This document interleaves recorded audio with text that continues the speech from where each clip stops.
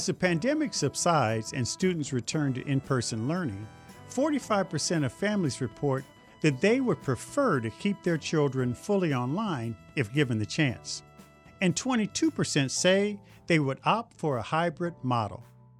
As online and hybrid approaches gain traction, how must our testing and assessment regimens evolve to keep up? Where do we have opportunities to improve testing in a digital environment?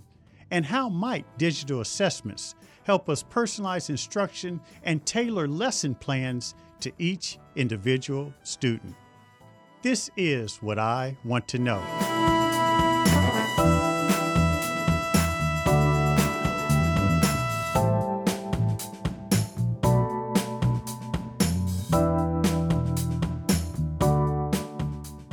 And today I'm joined by Dr. Malbert Smith to find out. Dr. Malbert Smith is the founder and CEO of Metametrics, a leader in student assessment. He is the co-creator of the Lexile Framework for Reading and the Quantile Framework for Mathematics, which are used to measure student performance in all 50 states and around the world. For more than 30 years, Dr. Smith has been at the forefront of K-12 testing conversations. He is with us today to explore the state of assessment and how it will need to change to meet the needs of tomorrow. Malbert, welcome to the show. Thanks. It's great being with you, Kevin. So there's so much I want to talk about in terms of assessments and personalized learning. What led you to academics? I don't know how much is in the DNA of my family history, but my grandparents, my parents, everyone was in education. I always had a very strong interest in the psychology, the mental part, even of sports. I've always been attracted to psychology. And then when I went to college, I went to Duke and had the fortunate pleasure of meeting some great people and having some great mentors. And that just led me into psychology and in the area of measurement. Well, let's talk about assessments. I've had a couple guests on the show talk about the state of assessments, how we measure students' performance in schools. And in fact, as we were in the middle of the pandemic, as you know, many states suspended testing. There's this feeling that we'll go back. But many have said that this is a good time to recalibrate because our approach to testing hasn't always been fair for students or for schools. We're at this kind of zeitgeist moment where I think we're rethinking a lot of things about education. If you look at the assessment history, really there weren't a lot of changes till 2000. Before No Child Left Behind, the world was dominated by norm reference tests. You would take a test, either the SAT-9 or the California Achievement Test or the Iowa Test of Basic Skills. And those were norm reference tests. They were good at ranking people, but there really wasn't much you could do with the test score. The first big shift in the last 20 years was No Child Left Behind. And as you'll recall, that was ushered in around 2001 under President Bush. That really changed. And states, the model was, can we get everybody to proficiency in reading and math? And so before that, assessments were given intermittently, maybe at grades 3, 5, and 8. And after NCLB, we really started testing annually, starting in grades 3 and then 1 year in high school. And then the Common Core came along. There was a shift there, the curriculums and what should we be teaching our students. And also, how should we be measuring them? And then more recently with the Every Student Succeeds Act, we've really shifted to more of a growth model. Not just proficiency, but our students growing. And I think that's the right shift. I think we need to be focused on growth as opposed to proficiency. We want everyone to reach a certain level, but we also want them to grow. And in some respects, we'd like proficiency to be the basement and grow above proficiency, right? But what's really been fascinating is to watch in the last 2 years how this pandemic the landscape has shifted again. Most of the assessments associated with ESSA and No Child Left Behind have been end-of-year summative assessments. Well, we didn't test for a couple of years, right? The pandemic. And then when we did test, the parents and teachers don't get the scores back in a timely fashion. So how can you take action when you get the score back a year late? And so what we're seeing is this confluence of a lot more interim assessments. And can these interim assessments or through tests help replace or supplement the summative assessment? One thing I wanted to make sure we talked about is where you've made your name around the country through Metametrics, your company, and the Lexile Quantile way of Dealing with assessments and measuring students and their growth. Lexile is related more to English and language arts. Quantile is mathematics. All 50 states and many countries around the world use it. I'm going to ask you, because it sounds so complicated, Lexile and Quantile, give us a primer on Lexile, Quantile, explain. Let me say a little bit why I created it. And I had a co-developer as well, Jack Stenner, who was involved in this. But I was teaching the measurement class at the University of North Carolina, Chapel Hill. This is circa 1981, 82. We're going through the test reliability and validity of different assessments. And what struck me then, Kevin, which still strikes me, if we're going to take the time to give a test, the test score should be actionable. There should be something you can do with that information that you couldn't do before. You should be able to personalize instruction, whereas before, you couldn't do any of that. And so I'm a big believer in our country is that there is an important role for assessment. But I also believe that we actually test too much in our country. We need to do more with the test we give. I think we're at a point in time where we can do more with the test we give. So here's the quick Lexile 101. You can think about the Lexile framework. You can bifurcate it and think about it from two perspectives. One is a measure of a student's reading ability. So how well does Kevin read?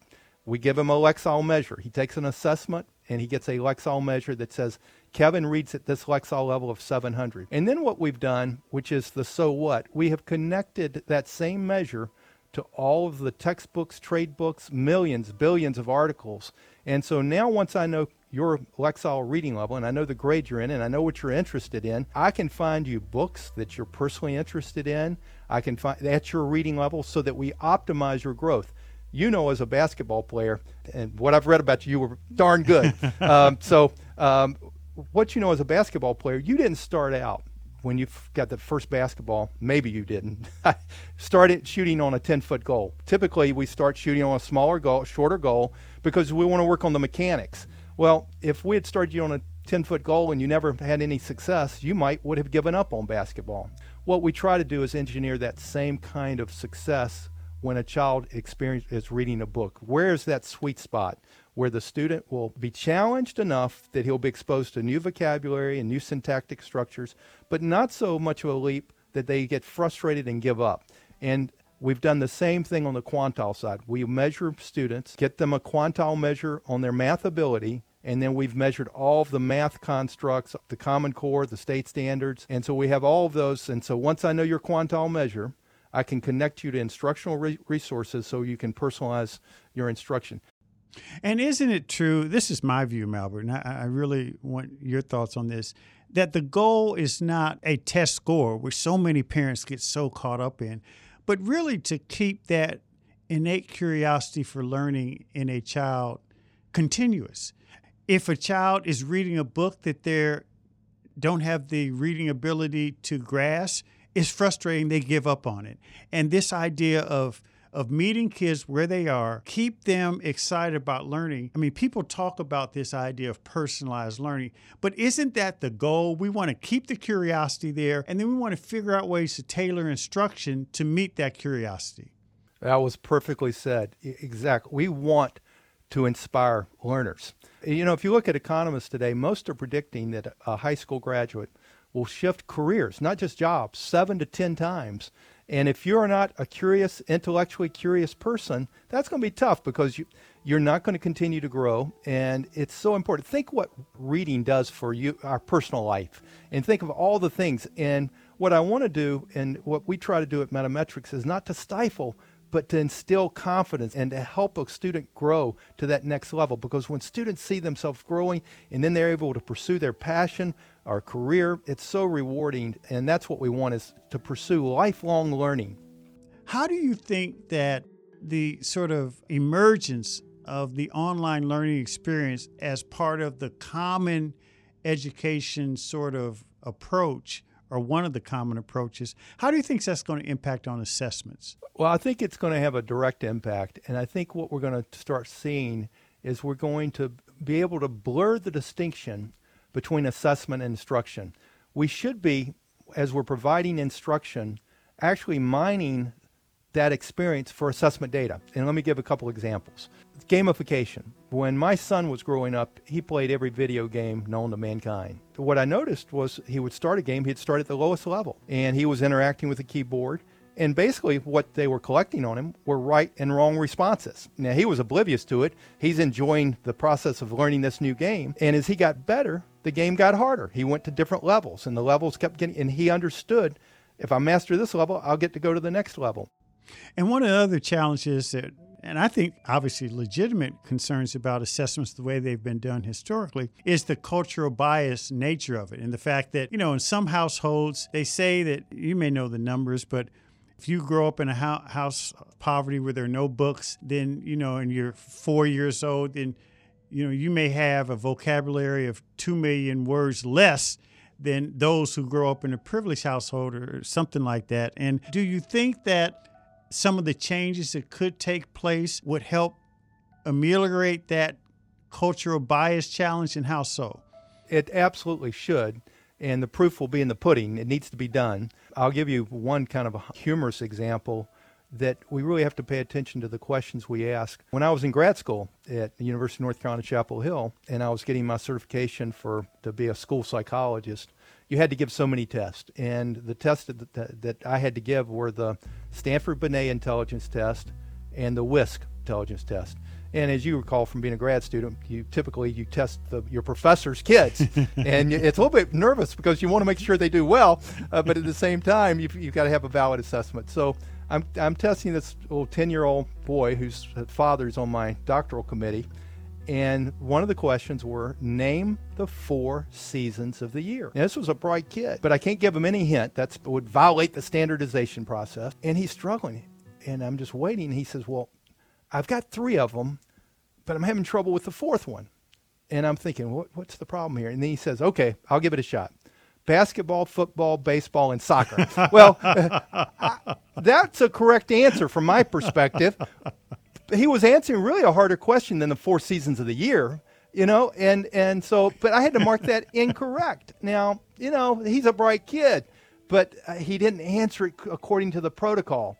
And I think sometimes we've penalized divergent thinkers who come from a different background. When you ask a question for a 2nd, 3rd grader, what did you do over vacation? And they've never had a vacation. Their parents have never gone. You can't ask those kind of questions. They don't have the background. I think we have to really be cognizant of the language we use and also the bias we impose when we create test items, and I worry about that. Similar to your prognostication ability for Duke basketball, I'm going to ask you to be a predictor. This is what I really want to know. Now that we're coming out of the pandemic, Malbert, do you think that the change in how we assess children will ultimately benefit students? And if so, how? Well, I do. But I'm an eternal optimist. I think all educators, we're eternal optimists, right? We're trying to make a difference. But I believe we're at a tipping point, and we're realizing that many of the things of the past, pre-pandemic, were fairly archaic. We wouldn't want our medical doctors to give us a test on our health and get the results 6 months later. We wouldn't tolerate that. Well, we've tolerated that in education, and we don't have to.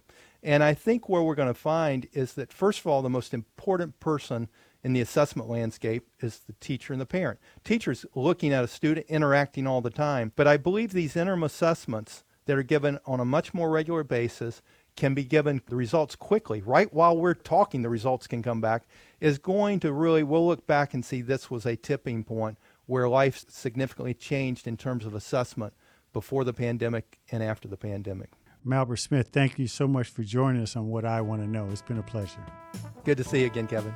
Thanks. Thanks for joining What I Want to Know. Be sure to follow and subscribe to the show on Apple Podcasts, Spotify, or your favorite podcast app. And don't forget to write a review, too. Explore other episodes and dive into our discussions on the future of education. I also encourage you to join the conversation and let me know what you want to know using hashtag WIWTK on social media. That's hashtag WIWTK on social media. For more information on Stride, visit stridelearning.com. I'm your host, Kevin P. Chavis. Thank you for joining What I Want to Know.